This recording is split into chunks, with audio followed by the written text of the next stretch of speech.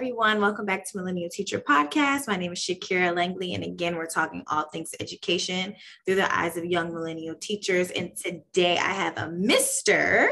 today, which I'm so excited about because I never ever interview male educators. So Bobby Morgan, thank you for joining. And if you could just introduce yourself, your platform, and then we could just jump in. Absolutely. So first, it's an honor to be here. You said I'm you don't have many males, so I'm glad to be here. So far. All right. Let's trailblaze it. Let's make it, so more can tap in. But yeah, my name is Bobby Morgan. I am an educator based in New Jersey. I have been an educator for the last 12 plus years now.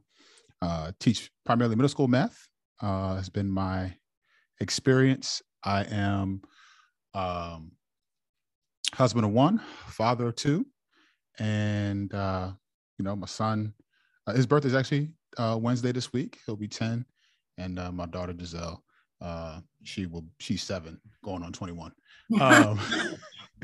But I mentioned that because it makes me a far better educator, having to do that work at home as well. Right. And so, yeah, I'm the founder of Liberation Lab, an educational consulting firm. We are definitely passionate about creating more equitable and culturally sustaining schools. And so we do that through workshops, professional development, and just meaningful strategic planning. And so I've been doing that for the last year now, and I've seen some major things happen. And so I'm fortunate to be in this space and glad to be here talking to you. Yes. Oh my gosh, your platform. I've been following you for a while and it has grown tremendously. So I guess we can just start there. Why did you call it the Liberation Lab, and what does that even mean in the world of education for those who may not know? Yeah, absolutely. So for me, liberation is, I'll start back with kind of like my origin story. So I started in Camden, New Jersey, one of the poorest, voted the most dangerous city to live in America, like 3 years straight. I started there and at a school that would be taken over by KIPP, or Democracy Prep in New York. And so when I was there, I was kind of trained in, teach like a champion practices and all these different things, right? And for me, I was just convinced this is how I'm going to help my babies, kids that look like me, be better. I'm going to police their every move. I'm going to be hyper vigilant on, do they have a pencil in their hand within 30 seconds of coming in the classroom? Are they sitting upright? Are they, attentive to what it is that I'm saying? Are they raising their hand? If they're not raising their hand, I'm going to make them raise their hand. And all these different things that did not provide for any type of nuance. Perhaps the kid does know, but they're an introvert, and raising their hand and putting themselves out there is a lot. Right. And there's other ways you can gauge their understanding without having them raise their hand, but that's not what I was trained in. And that's not what I held dear. Right. And so what I found out very quickly was that, well, I don't even say very quickly. I found out eventually that even though I was passionate about giving my students a pathway to success, I became a weaponized version that just looked like them. Wow. So definitely a robot.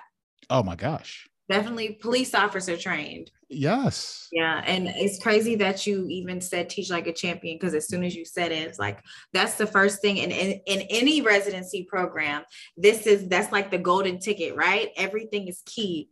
But then you practice these things, and then when you see it live out, it's like, this is not real life. This is not how I'm supposed to reach a child. But it's crazy that I feel like no matter the state, we're all programmed to think this is the ideal teacher and this is how you reach students. So it's mind blowing to hear it from South Carolina to Jersey, right? Right, to Jersey. It's, and you think about it, that's the model. That's what, so they take that culture and they kind of imprint it everywhere. And so I'm still working through Dr. Chris Emdin's book, Ratchetdemic. Yes. In it, amazing. Phenomenal. In it, he talks about the, how the idea of choice, right? And how, he was trying to buy a bed, and then he went to a local spot to get his bed because it was worn out and he's trying to get a new bed. He finally gets it, but when he goes there, they didn't have a whole lot of inventory. So he buys the bed and it kind of wears out pretty quickly. Mm-hmm. But what they tried to do was package it differently. So we'll bring the bed to you and we'll put it together, but you don't have a lot of choice. Right. And then he uses that to talk about how once he had to get another bed, he went online. There was far more, but he had to put it together himself. He had to take part in his own learning. Mm-hmm. And that analogy is so key because that's what we were, at least what I was doing, was the charter school networks came into, Black and brown neighborhoods and said, we're going to be different. Bring your child here. We're going to give you everything that you need. And so we bought in, and kids started coming, and they wore the uniforms, and they better have on the right belt with the right shoes, with the right, and they better come in silently transitioning, because we have to be all about learning here. You can't be a kid. You must grow up, and because this is what it takes to be successful. And I bought it hook, line, and sinker. And I became, they trusted me because I looked like them. Mm-hmm. Meanwhile, I'm holding the weapon that's used against them. Yeah. Yeah.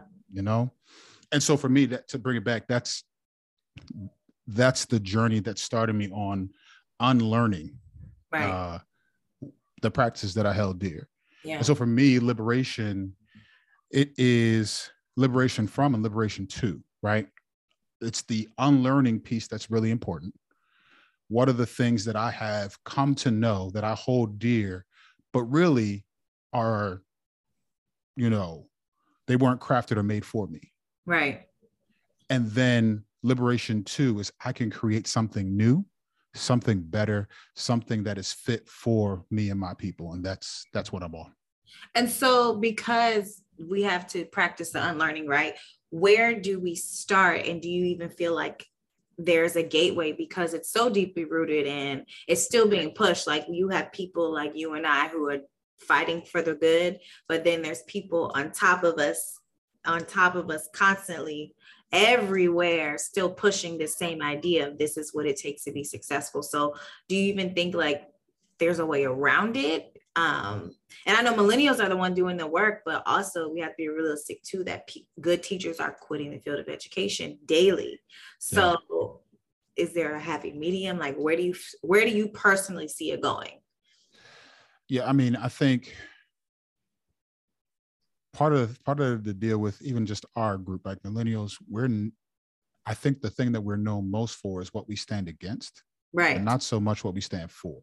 Mm-hmm. And so we can tell you what's wrong quickly, but building something new, building with creativity, something that we desire, that part's a little bit lost on us. Yeah. And if we're really going to be truly, like, if ideal world, we're going to create a pathway forward, it's going to take us, and this is a hard sell because older generations aren't reaching out to us. Oh no. It's set in stone.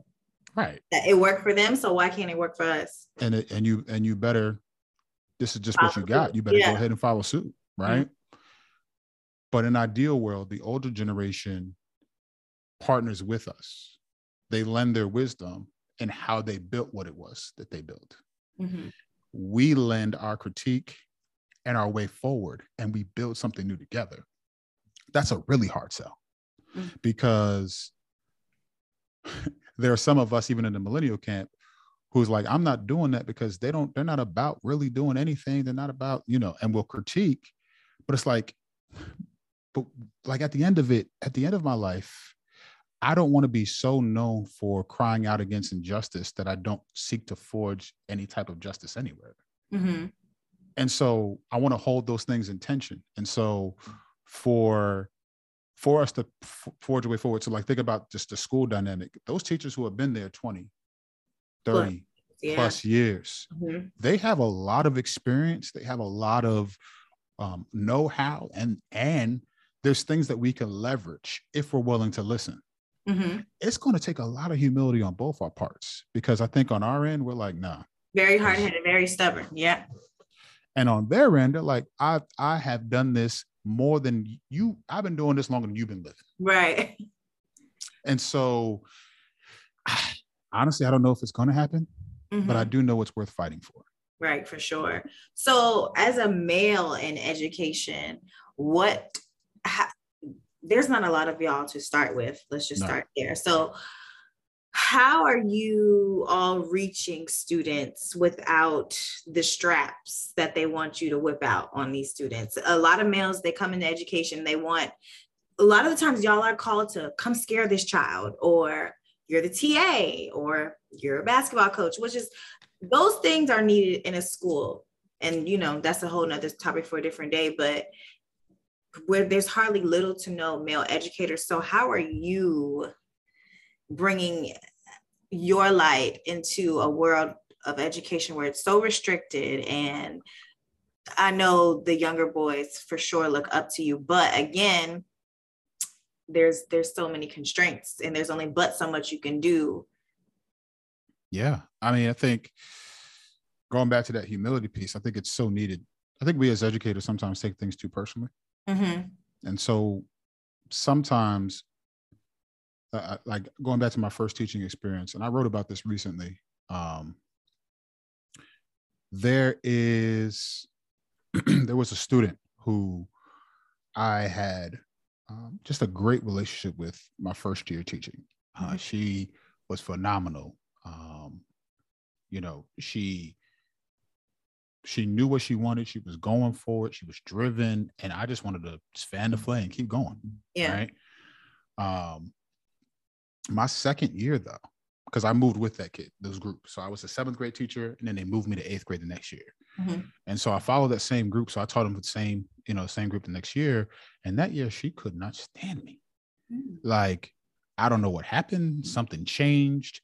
Maybe it was part of the practices that I was putting in place and the things that I was doing that she couldn't vibe with. And, that's understandable. But as time went on, you start to investigate, you ask other teachers, you try to sit down with parents, things like that. I realized very quickly that it had nothing to do with me. It had to do with the fact that her mother and her father were divorcing. And so here is a Black man who she loved, who was choosing to leave her. Yeah. And so when she came to school, she didn't see me anymore. She saw her father who left her.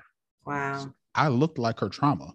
And so for me, it's not taking those things personally, because if they see me in the classroom, they may not see me at home.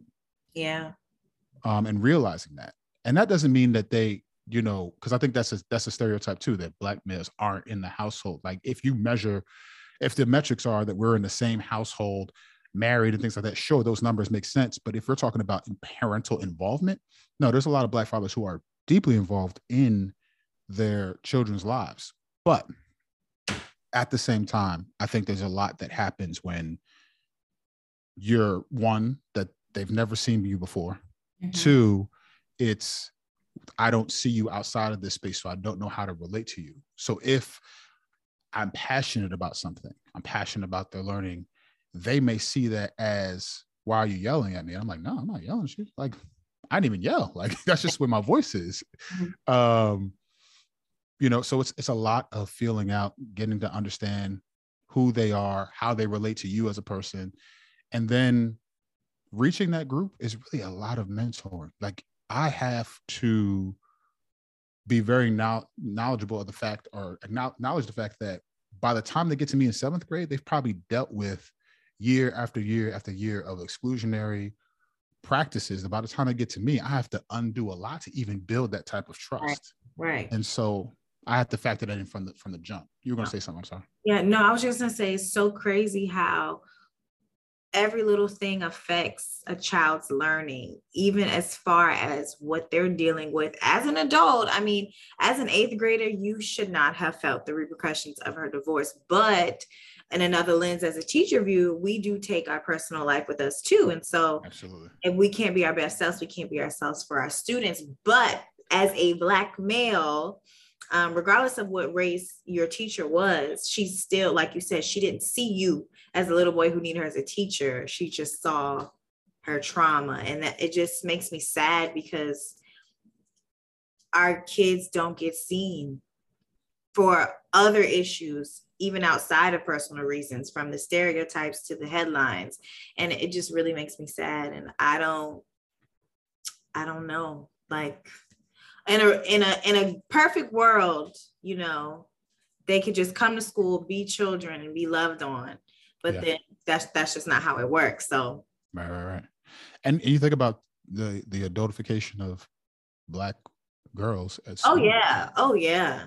Right. You think about how, you know, the belief is that they can't have pain. They can't be kids. They can't. They're strong, right? You're strong. You just deal with it, right? And so you put that same situation in a teacher who does not have a cultural responsive or cultural sustaining lens. They're going to look at that kid and be like, you just have an attitude problem. Right. You're just like the rest of them. Label them and put them aside instead of having, you know, having that lens that's going to say, okay, listen, you may be dealing with something and it's bigger than me, and being able to humble myself in order to say, what is it that's going on and how can I connect with you so that we can, you know, do the work of getting you where you need to be.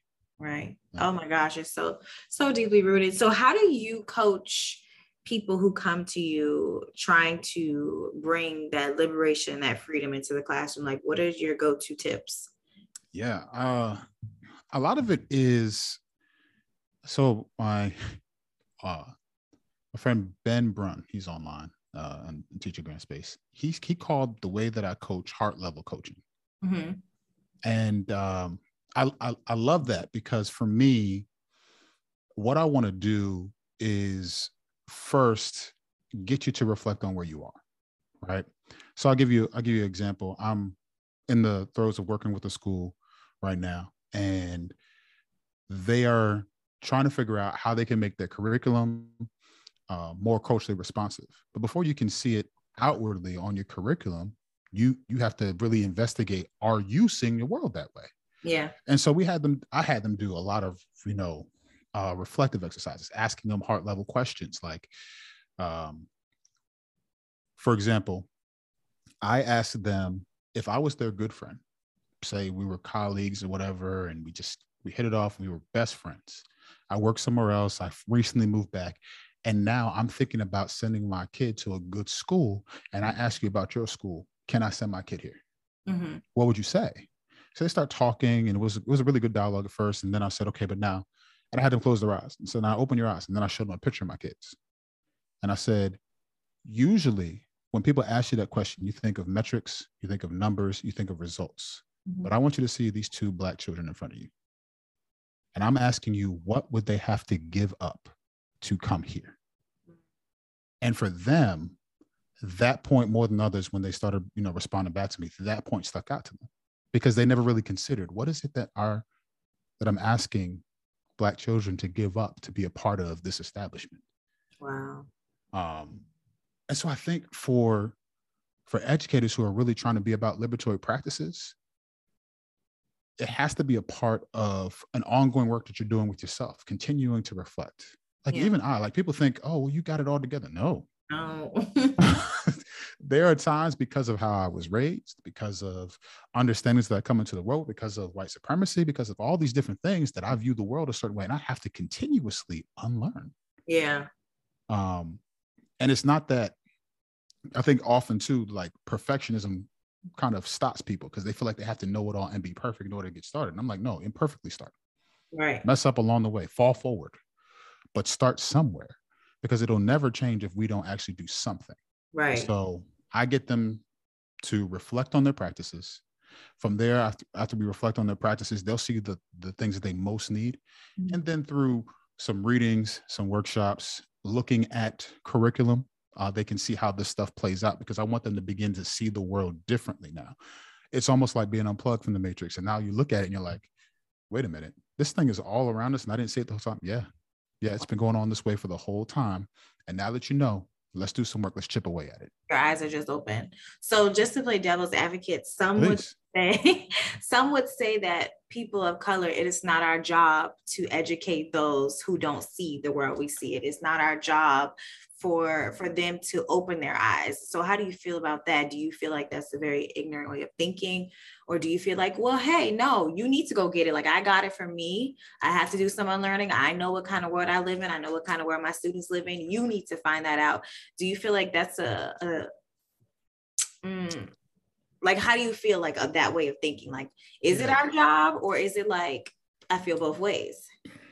I would not define it as our job. Yeah. You know, for folks who do not see it that way, we could choose to say, nah, that's not our job. I'm not going to get involved. Y'all need to figure it out. Yeah. But then we'll also come back and complain about the stuff that they're not doing. Right. And so I hold those things in tension. For me, I don't think it's my job, but I do make it my responsibility because of the work that I want to see happen. Mm-hmm. So if you are on the sidelines and you're trying to figure out the game, right? You're trying to figure out how it's being played and what's going on and what to do. I'm not just going to continue to play the game, right? Like sometimes we treat liberatory work like the Black person that don't know how to play spades. Right. Like, how you don't know? You don't know how to play spades? Mm-hmm. Oh man, I can't. He don't know how to play spades. Right. and we'll make a big deal out of it. Mm-hmm. But how about you just teach me how to play spades, though? Right? Like, don't mob me for what I don't know. Teach me. Mm-hmm. Show me. I'm willing to learn if you would just teach me, right? And so I'm not saying, let me go educate the obstinate white person that is completely trying to ridicule, but I'm talking about the people who are like in the middle, trying to figure it out and need some help. Absolutely. I got you. As long as you're willing to listen, learn, and grow with me. I love that. I love that because, it's like, do I fight the good fight or do I just let it sit there? So, I feel like there's no, that answer is tricky. It's so tricky. And I'm not saying that somebody's wrong for saying that they're not going to do it. Mm-hmm. Right? Because I can say it is very exhausting. Professional development year after year, talking about the same single stories and the same stereotype. And to be truthful, we visit it one time to mark it off the list, and then you don't come back to it. So I feel both ways. It can be exhausting, but I want to see the work get done. Yeah. And I think too, like it's frustrating because it's like Groundhog Day. Yeah. Like, you keep coming back to it. You keep asking me the same questions, and it's like I was in a school prior to the school I'm at now, and we were really trying. At least they tried to do some work along these lines and trying to put in restorative practices, trying to put in a more culturally responsive lens to what they did. We're having a conversation, and one of the educators was talking about January 6th and said the words, "We don't know if that was racist or not."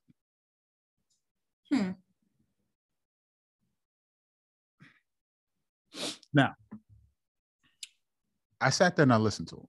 Yeah. And I tried to hear everything they tried to say because inside I wanted to be like, what? And go off.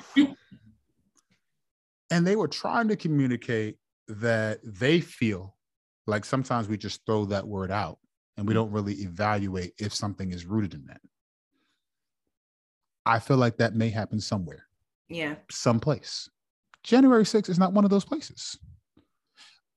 So I began to unpack how there was a noose on the grounds, how they were going to hang people. They were specifically looking for minority women when they walked in, AOC and the like, right? The only reason that Mike Pence became a person of interest was because of what Donald Trump said about him. And as we began to unpack those things, they started to, I won't say that they agreed with me, but at the end, they didn't really have anything else to say, right? The reason I bring that up is because when you exist in the space that can look at something so blatant and see it still so differently, it is hard to move forward because especially as Black people, on top of that, and this is something that I'm really big on, I say this all the time, liberation doesn't happen without Black women, right? And so I look at my queens sitting there listening to this, and if they say exactly what I say, they're going to be labeled the angry Black woman. Of course. They're not going to be listened to, and they're going to be ostracized. I can say it because I benefit from misogyny. Right. So you'll listen to me differently than you would a Black woman. So I know, knowing that, I'll say something that, and I'll say, listen, I got this. Let me step up. Let me do this. And then I'm gonna kick it to you after. Right. And that's how we would do it. But in that space, when you see something so differently, it makes it hard to trust. It makes it hard to move forward. And especially us as Black people, like we're trying to get by too. Right. And so we're in this space where we can't even really, like you say, you're passionate about it, but we see something like that so differently. It makes us shrink into ourselves and we say, nah, I ain't doing that. Exactly. And that's exactly what happened. Like it really got circumvented because the leadership was unwilling to call out or call in. And when you're not willing to do that, then it's just a breeding ground for racism to continuously and oppression to continuously brew. And that's what happened. Wow. But I can't say that I'm surprised, right? Like they just want to touch the surface, but nobody wants to keep digging. And it's a sad reality, but I am convinced that if you got eyes, you can see, and if you got ears, you can hear. And if you have an open mindset, and if you have the nerve to be somebody's educator, you have no choice but to learn how to navigate the world and they live in. And education is beyond standards and data, and I will always stand by that. So if we're not educating ourselves outside the classroom and bringing it in, then I don't know why there's teachers, period. But right. That's a whole other story for another day. And if you're not willing to learn, mm-hmm. right? Like if you ever reach a point as an educator where you feel like you've got it all, you've learned it all, you should quit that day. Yeah. Right? Like you're never willing to learn what you think you already know. Right. And I find that's the biggest roadblock to liberation is people feel like they already got a handle on it. They've cornered the market on it. And I'm not just saying white people. Yeah, no, all of us, because I feel like educators, we're so sensitive. It's like, I'm the teacher. I know what I'm doing. Who are you to give me feedback? Who are you to make me sit in this professional development? If I want to learn it, I can go get it, but that's not it. And I'm guilty of that. I've been guilty of that and still have to check myself constantly because it's like, you don't have all the answers. Let your coach come in and give you feedback. Who cares if you've been teaching for 7 years? And then even like in a space like this where we can come together and talk about the injustices, it's like, I don't have all the answers. So I'm bringing in people like you to help me as well. So I'm grateful for that vulnerability. Yeah, I posted about that today. I talk about this a lot, like a differentiated liberation, right? And here's what I mean by that. I could, as a Black man, say, Black men are oppressed. Mm-hmm. They absolutely are. I could look at the numbers of Black men being murdered by, cops. I could look at, poverty. I could look at what happens in schools and the numbers of suspensions, the school to prison pipeline. And I could be so adamant about liberation for Black men that I do what's often Black men do. And we get so fixated on the things that affect us that we don't see that it affects Black women that much more. Mm-hmm. Because not only do Black women deal with all of that, they also deal with misogyny, and sexism, and misogynoir.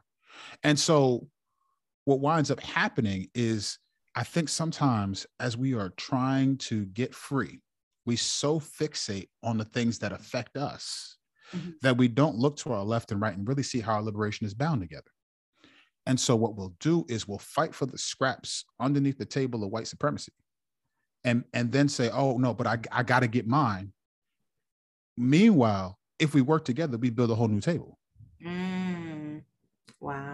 And I think that for me, that's the part where it's hard work because it's not quick, right? Because I have to look to my left and my right. I have to have conversations with folks about things that I think are really harmful to our way forward. And they have to have conversations with me and they have to give me grace. But it's the old adage, right? If you want to go far, go alone. But if you want to go fast, go alone. If you want to go far, go together. Right.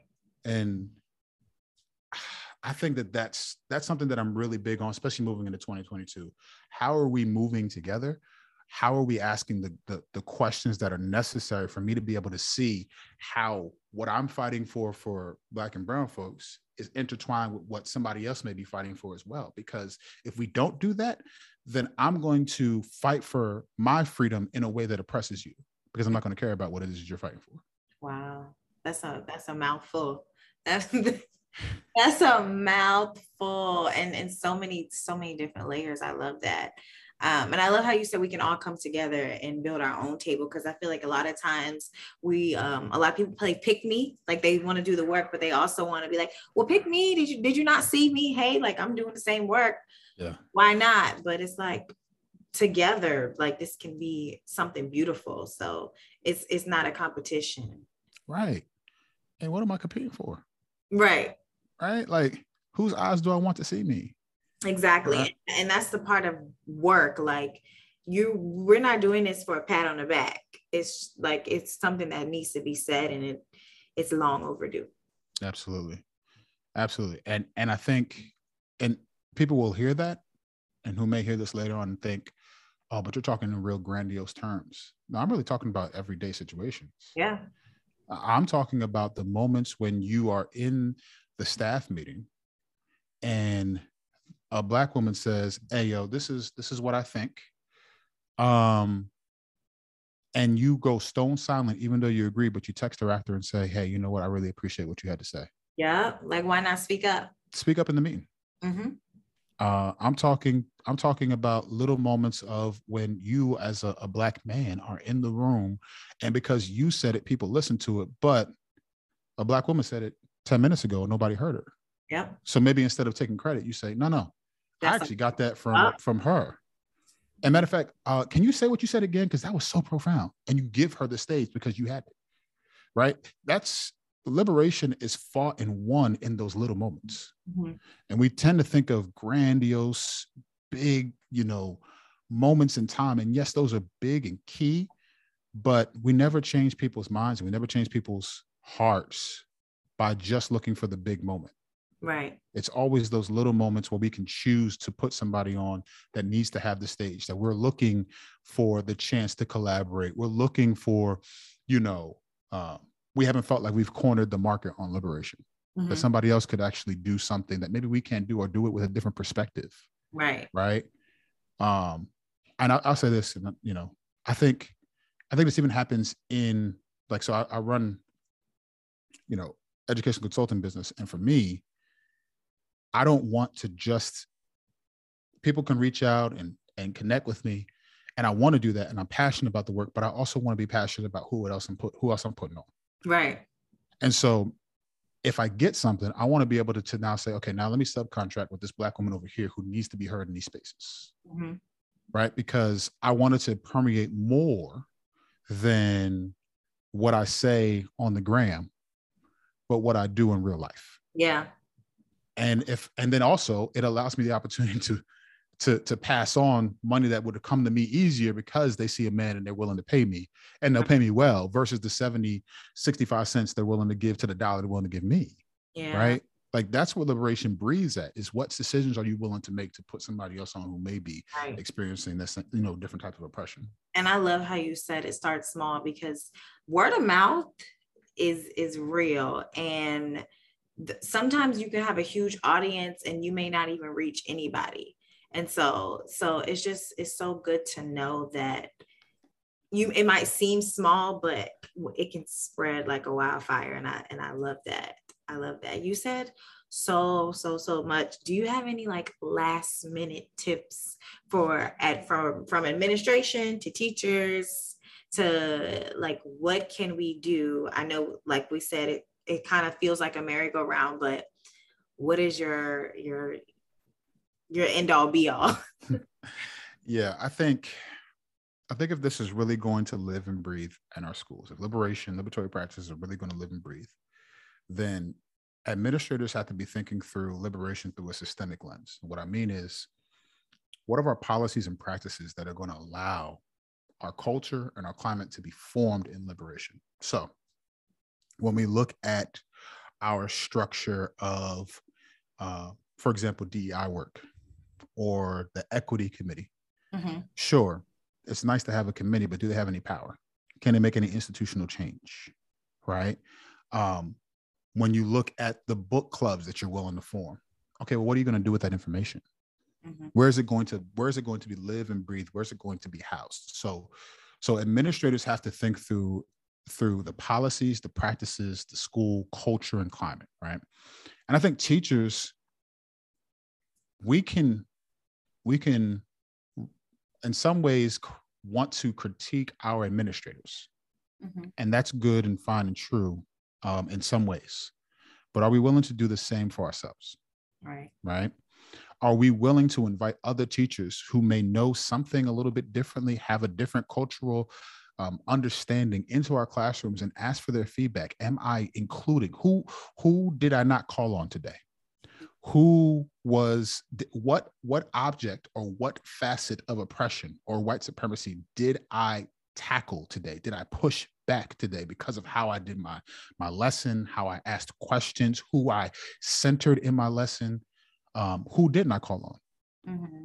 Who are the people that I had to correct? Why did I have to correct those people versus these people?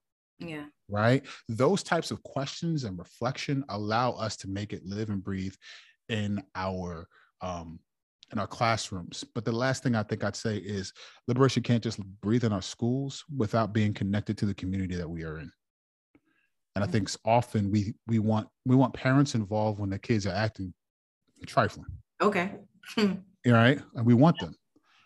Cool. But what vision for a preferred future are you casting for your parents so that they can be involved, not just when things go wrong, right? Because we want parents to exist like the, in the case of emergency, break this glass kind of deal.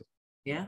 But I need you more than that. I need you involved in how liberation moves in our community. How are we connecting to community activists and the like, so that as one part of the spoke of the wheel is schools, when the kids leave, they're still seeing it embedded in all different facets of their life. And so it's a lot of work, but it's so much better if we're working together.